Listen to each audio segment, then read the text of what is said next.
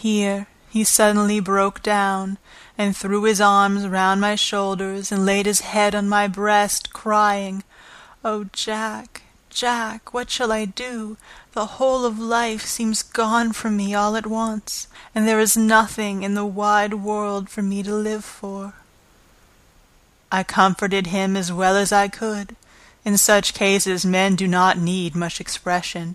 A grip of the hand, the tightening of an arm over the shoulder, a sob in unison, are expressions of sympathy dear to a man's heart.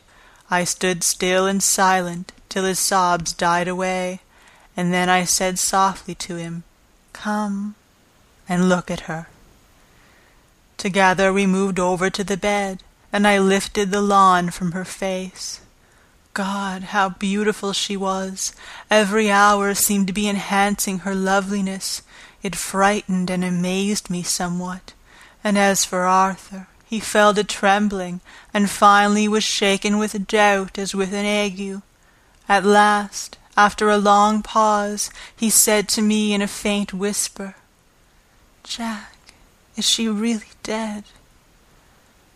I assured him sadly that it was so, and went on to suggest, for I felt that such a horrible doubt should not have life for a moment longer than I could help, that it often happened that after death faces become softened and even resolved into their youthful beauty, that this was especially so when death had been preceded by any acute or prolonged suffering.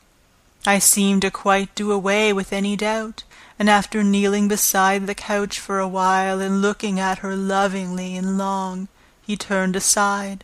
I told him that this must be good-bye, as the coffin had to be prepared, so he went back and took her dead hand in his and kissed it, and bent over and kissed her forehead. He came away, fondly looking back over his shoulder at her as he came.